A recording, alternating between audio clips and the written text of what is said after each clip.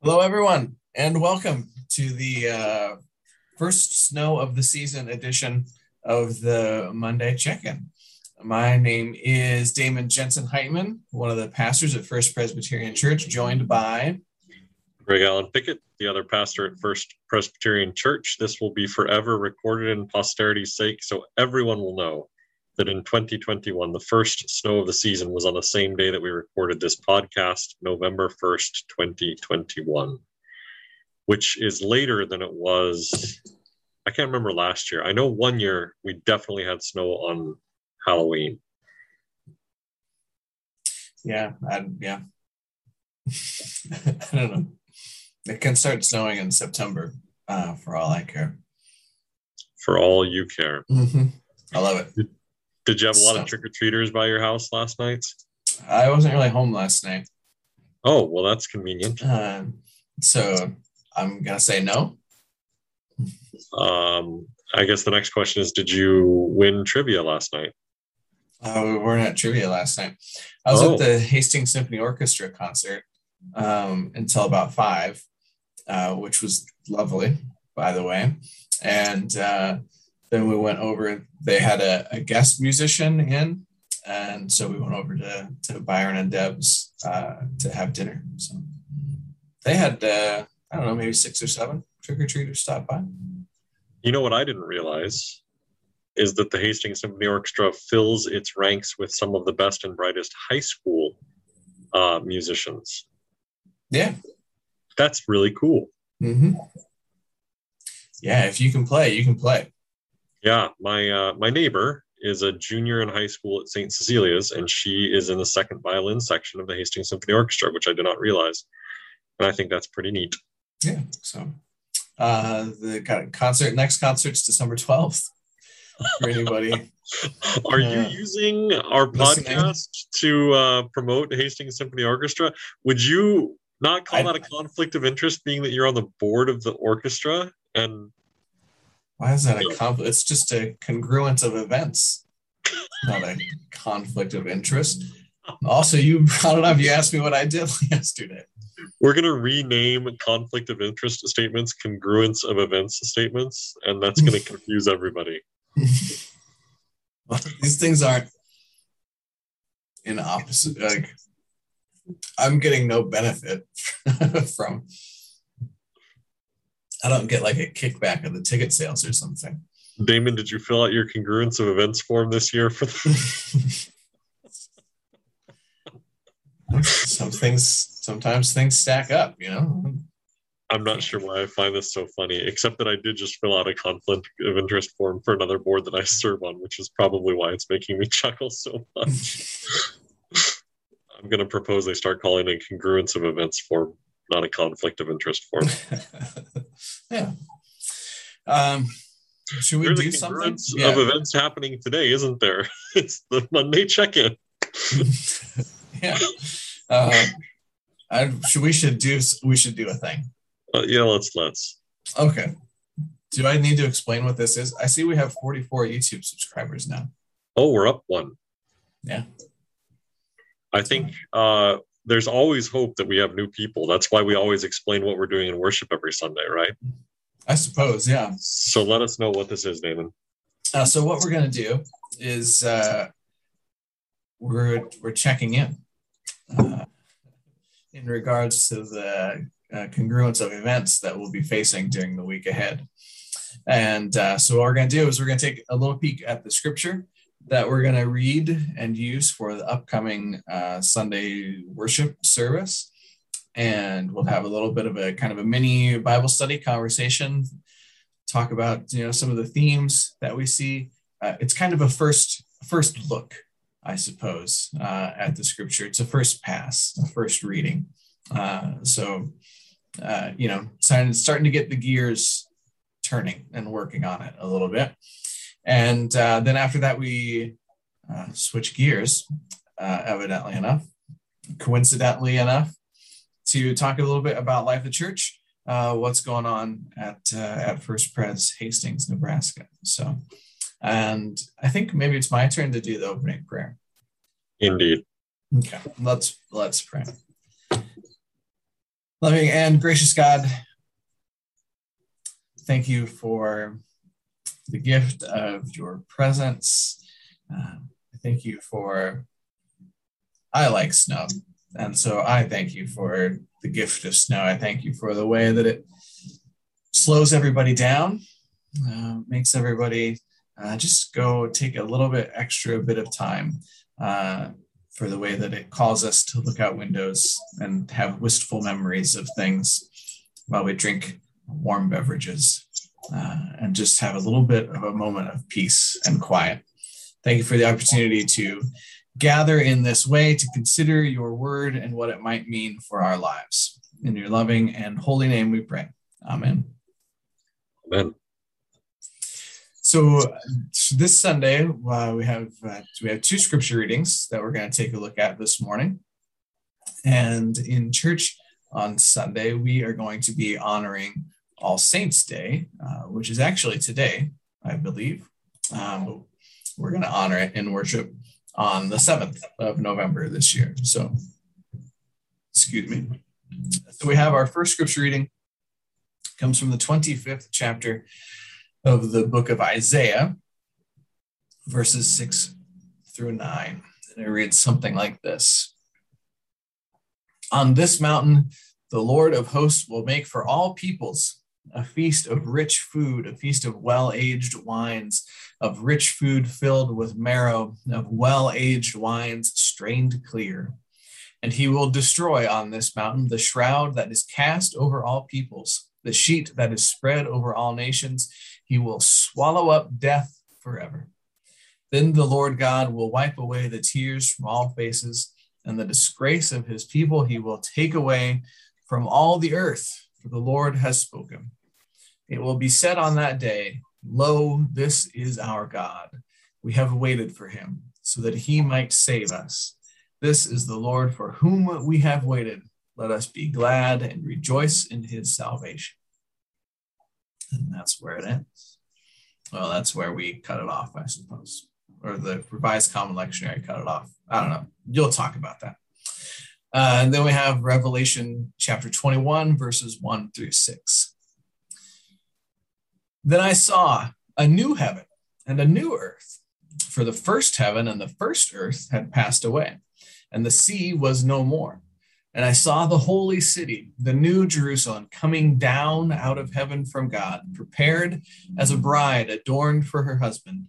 And I heard a loud voice from the throne saying, See, the home of God is among mortals. He will dwell with them as their God. They will be his peoples, and God himself will be with them. He will wipe away every tear from their eyes. Death will be no more. Mourning and crying and pain will be no more, for the first things have passed away.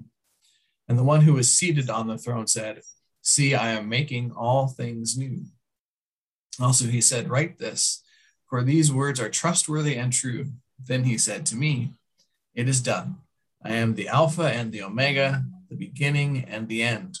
To the thirsty, I will give water as a gift from the spring of the water of life. And that's where that ends as well. I read the extra half of verse 6. It's not recommended by the Revised Common Lectionary. They wanted me to stop at 6a.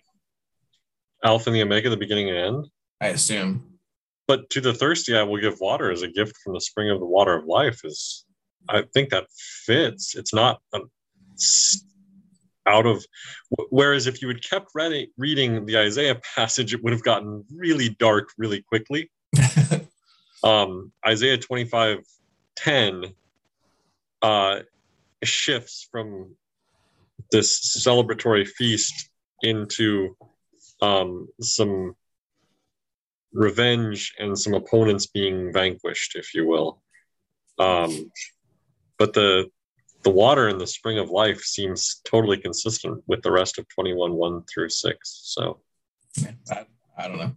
Also, I feel that they sometimes draw these, A and B distinctions relatively arbitrarily. And that's an important thing for our listeners to take note of, that we take note of as well, is that the numbering in the Bible was added later. It was not written in the chapters and verses that we know and love. It was written in narrative format or letter format, and then for the sake of being able to study it, it was put into chapters and verses. But there is an arbitrariness to which some of these chapters and verses are applied. Yeah, they wrote, in the way that, people write. You mean to tell me you don't divide your writing up into chapters and verses as you're writing? No. I mean, we do that a little bit with punctuation and like line breaks and paragraph breaks, but we don't put in the numbers. Yeah, but I mean, they did that too, right? I'm not positive that paragraphs were a thing in ancient biblical Greek writing. They must have had something, though. They had punctuation. In ancient biblical Greek, the word order is, is all kinds of weird. And so there's always a bit of sort of putting together a puzzle whenever you're reading a text in the original Greek, like the order in which they use their nouns and adjectives and adverbs and all that stuff is always different. So you're never quite sure which word, if it's an adjective, is that applying to this noun or that noun? If it's an adverb, is it modifying this verb or that verb? It's always a little bit of a mystery to us, but people must have known, right? Right. You wouldn't have a system of communication that people didn't understand. Yeah, right. I mean, to the spoken word, it must have been totally understandable. Yeah. For our Anglo-Saxon based brains who are English speakers, maybe, I don't know. That's a tough one. Yeah. Well, sometimes you run into some of that just in, contemporary foreign languages, right? They're contemporary languages other than English. They're not necessarily foreign languages, but that just the word order tends to be different than how we tend to stack things, and so it sounds strange to our ears. But very little of this is relevant to these passages of Scripture. Could it be that we're trying to avoid talking about these passages of Scripture? I don't know. I'm not preaching on Sunday. So. But you always give me a pithy quote, which I write down and end up putting into my sermon. At least I have for the last few weeks. Yeah. Okay. Let's see what we can get. So you've got Isaiah here, Isaiah 25. This has to do, we've been spending a lot of time in the last few weeks making connections to the exile. Yes. And this is the same group of people being talked to, right? Mm-hmm. These are likely, this is from first Isaiah, the first 39 chapters of Isaiah. The Bible doesn't divide it into first and second Isaiah like it does with some of the letters in the New Testament. But yeah, these are likely written about the folks after the fall of Jerusalem living in exile in Babylon. So the same folks that Jeremiah was whining to and then writing to for the Future of Hope sermon series we just did are the same folks that Isaiah is writing to here. This is Babylonian exile. For those who may not know, I can't believe that people don't know this, but I think 587, BCE, King of Babylon comes in, destroys what is left of the nation of Israel, including Jerusalem and the temple. And it's an atrocity, is what it is. There's death and destruction everywhere when they come through, and round up essentially kind of the most likely kind of the elites, the educated, the folks who could read, folks who could write, and take them into the Babylonian capital. Because that's a really good way to keep a population under control, essentially. So, and this seems to be anticipating there's this hope for the end of exile and this great restorative work of God. and what it might look like when there is an end to the suffering and to the pain that they've known. Yes, but it rises to a new level where it starts using this universal language. So it goes beyond just being about the experience of the Israelites in Babylonian exile and speaks more broadly of the work that God is doing in the world. And so that's the interesting thing. Scholars talk about this being what they call proto-apocalyptic. It's this genre of literature that speaks of end times, or proto-almost end times. And so that's probably why it was selected by the lectionary committee for All Saints Day, thinking about this, what does the end of times look like? Not in a scary way, but in a way that is frankly full of hope for those who we've lost in the past year and for our own future as Christians. And so there's this, what I perceive to be very beautiful and hopeful language in this Isaiah passage. One of the interesting things that I picked out was this description of a rich feast. Most descriptions of rich feasts in the Old Testament are criticisms. They're critical of people eating rich feasts while the poor are suffering. Most of the prophets, when they describe, when there are detailed descriptions of food, it's usually the prophets criticizing folks for this. And so this is an interesting shift that you get where you have a different kind of feast described, one that is set by the Lord. And it's one, and this is where that language rises to the level of universal. On this mountain, the Lord of hosts will make for all peoples this feast of rich food. He will destroy on this mountain the shroud of death that is cast over all peoples, the sheet that is spread over all nations. He will swallow up death forever. And so there's a universality to this, which is a new thing in the book of Isaiah, and a newer thing for these prophets, and speaks of boundless hope, quite frankly. Yeah, and it's a vision of hope for a rich feast, rich food and well-aged wines for people who have not had access to those sorts of things, right?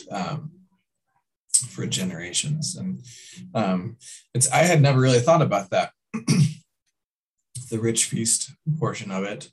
And talking about the criticism of that sometimes shows up in the biblical witness, it made me think of, I think it's Samuel's sons, who they get fat off of like eating the sacrifices that people make, and that's not approved of. It also made me think of the flip side of it, though. Have you ever seen Babette's Feast? It's a movie. I don't know when or where it's set, but it feels Eastern European to me. Am I wrong? Something. I seem to recall. I remember watching it in seminary. I remember it having subtitles, but it's about this woman. I don't know. She ends up in this town that is very austere, I think is the word that I want to use. And the community that really prides themselves on doing things simple and without lavishness or ornamentation. And then she goes about, she's a cook, and she prepares this very elaborate feast, and invites kind of the whole town to come to it, and they all are very grumpy about it. But they're going to go out of politeness, I suppose. And then they find in this feast this kind of joy and happiness, and it's this. I seem to remember it being a very long movie. But we talked about it in connection with communion and the extravagant grace that is known to us through communion is known to this community through Babette is her name, through Babette's feast. But and Sunday is a communion Sunday. Yeah, and certainly some foreshadowing of and we borrow this language from the Old Testament when we talk about the heavenly feast, which we're about to partake in, and that sort of thing. And so, there's parallels there that are helpful and will probably be drawn out over the course of the sermon as we take communion together as a family of faith. So, yeah, and we get we talk about the land flowing in milk and honey. There's several times where this rich food, this well-aged wine, this land flowing with milk and honey is a metaphor in some ways for the grace of God that is available to us, that is made known with us, sustains us as we go. Yeah. And then, of course, the line 25:8, then the Lord will wipe away the tears from all faces, and the disgrace of his people he will take away from all the earth, leads us into the Revelation passage where we hear echoes of that, right? And we move from this proto-apocalyptic literature to Revelation, which biblical scholars consider apocalyptic literature, where we have a vision of a totally remade world, right? A new heaven and a new earth. For the first heaven and first earth have passed away. And then we have this holy city. But then we get into this language that is just so comforting in the context of loss, in the context of, first God's presence with us. The home of God is among mortals. He will dwell with them as our God. They will be his people. God will be with him. He will wipe every tear from their eye. Death will be no more. Mourning and crying and pain will be no more, for the first things have passed away. Yeah,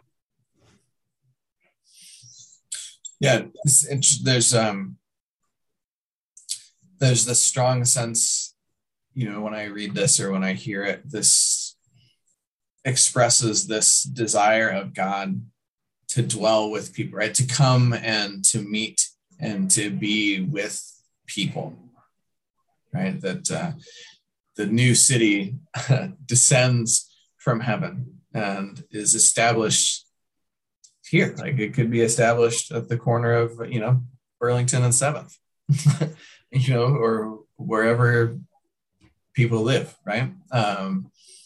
That it's the indwelling is coming. Yeah. And it's going to be pretty sweet when it happens. Making all things new. These words are trustworthy. I like the sort of the rapid fire. And the one who was seated at the throne said, "See, I'm making all things new." Also, he said, "Write this, for these words are trustworthy and true." Then he said, "It is done. I am the Alpha and the Omega, the beginning and end. To the thirsty I will give water as a gift from the spring of the water of life," which, of course, evokes Jesus' words, the Samaritan woman at the well in the Gospel of John. And so there's all these flowing parallels or strings that are connecting Isaiah and Revelation and the Gospels, and all ultimately to remind us that God is with us in the midst of the suffering, and God promises us to wipe the tears from our faces, right? Seems that way. I don't know. What do you think? You think it'll preach? I think it'll preach. I think it's preached before. Yeah, it probably has. Is there anything new to be said about it? That's the question. Does there need to be anything new to be said about it? I could teach a preaching class. Just ask questions like that all the time. Don't be leaving us for seminary now that you think you're a hotshot preaching professor, David. Like, you don't need that. That part didn't make sense. I can do it. Do you think it'll preach, though? I do think it'll preach. I think some connections to communion. I think connecting us to our past and the loved ones that we've lost, which connects us to our present, which connects us to this beautifully described future that God promises for us. I think it's all there. I think the raw material's there. Mm-hmm. It's just a matter of mining it and digging it out and refining it. And yeah, you can do it. If anybody can do it, you can do it. So what's going on at First Pres, Greg?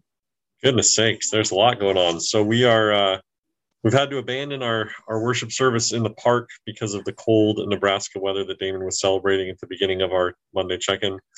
And so we've got our 8:30 worship service in the sanctuary. We're calling that an informal worship service. It basically mirrors what we were doing in the park. Runs about 45 minutes, a little bit less singing, a little bit less formality. That runs from 8:30 to 9:15. We have our Christian Ed hour from 9:15 to 10:15 with lots of great options for adults and children and youth and all of the above.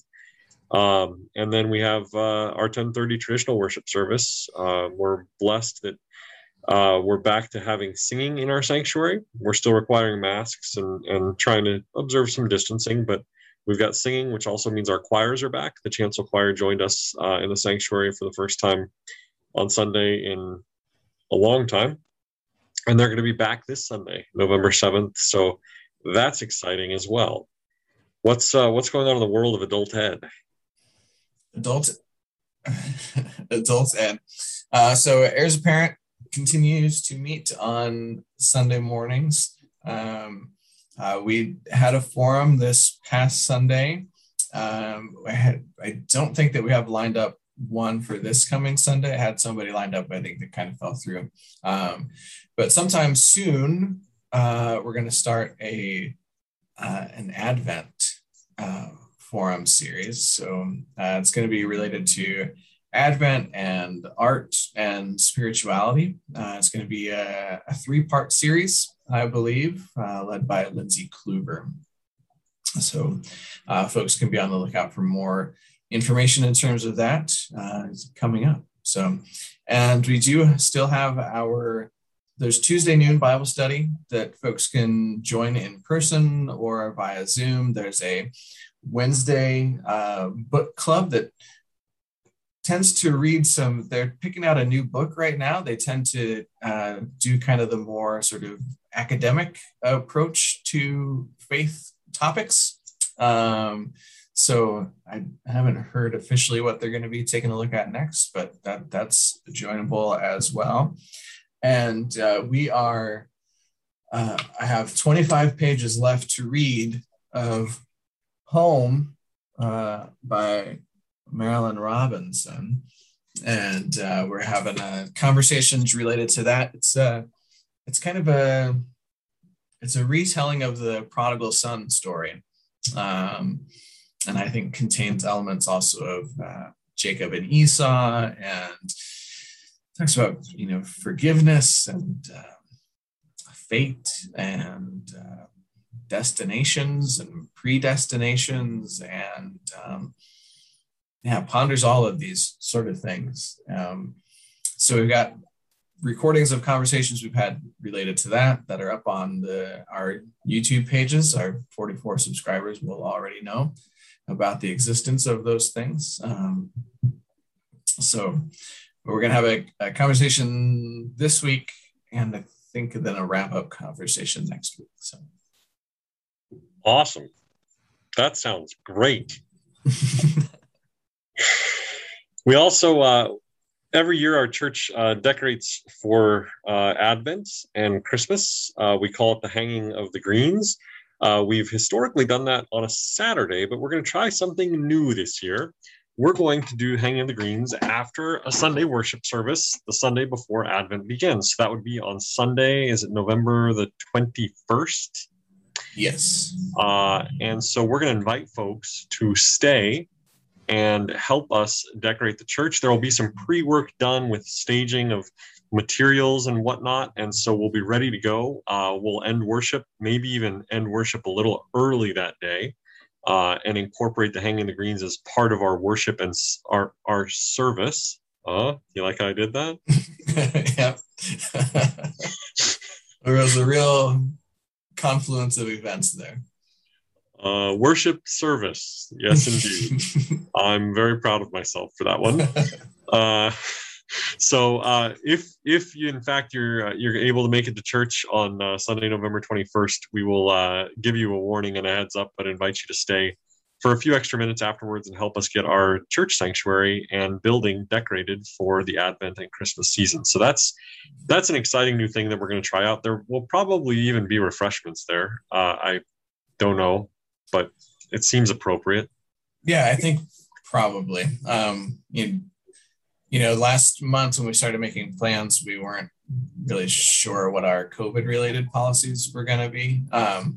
But I think, since we were able to serve that funeral lunch, it seems like we'll be able to provide something.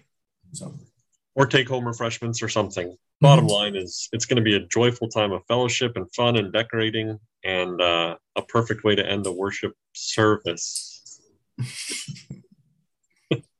A way to let our service continue. Oh, even better. Did you remember learning in seminary the word liturgy is the work of the people? Yeah. Yeah. We don't talk about that as often as we probably should, but this will be a perfect example of liturgy. Because who wants to talk about work? Hey, why don't you all come to church Sunday and do work? Boy, that sounds fun. Isn't that what you and I do every week? Well, yeah, but we get paid. I'm just saying, you don't see that as a sales pitch in a lot of places. Right? Hey, come and and do work. Come do the work of the people. Yeah, and that sounds like fun. I mean, sure. Yeah, I mean, it is good. Yeah. More explanation, I suppose. I think that's all we got for now. That's it? Yeah. Oh, wow. Oh, stewardship. Forgot about that. So we had a 3-week focus on stewardship. We sent out letters. We sent out emails. We've asked people to send in their pledges to the church so that we can build our budget for 2022. If you're listening and you have not yet sent in your pledge, we would ask you to please do that so that we can indeed faithfully build that budget for 2022. We thank you for those of you who have already done that. We thank you for your generous and faithful support of this church and hope we can continue that into 2022. So if you need info on how to fill out a pledge card, we have a digital one or a paper one. We can get either of those to you. Just reach out to the church office and we can get you set up for that. Sounds good. All right. Should I close this with a word of prayer? Yes, please. Let's pray. Gracious and loving God, we read these words written so long ago, first in Isaiah more than 2,500 years ago, and ponder what they might mean for us today. In your holy word, God, you paint a picture of a place that seems pretty special. We thank you for giving us images that can be in our heads when we're thinking about those that we love and who we've lost, knowing that they're in a place like that, God, a place with bountiful feasts, a place where every tear is wiped from every eye and there's no more death and sadness and pain, but instead just a joyful life lived basking in your glorious presence. We thank you that for Christians, death is not the end, but the beginning of a new phase of life in God. And so this week, as we prepare for our All Saints Day worship service, God, we ask that you accompany us in the preparation. Move your spirit among us and touch our minds and our hearts so we know the right things to say, things that ultimately are faithful and things that glorify you and remind us of the hope we have as resurrection people. We ask all this in the name of your Son, Jesus. Amen. With all those things said and done, until next time, toodaloo.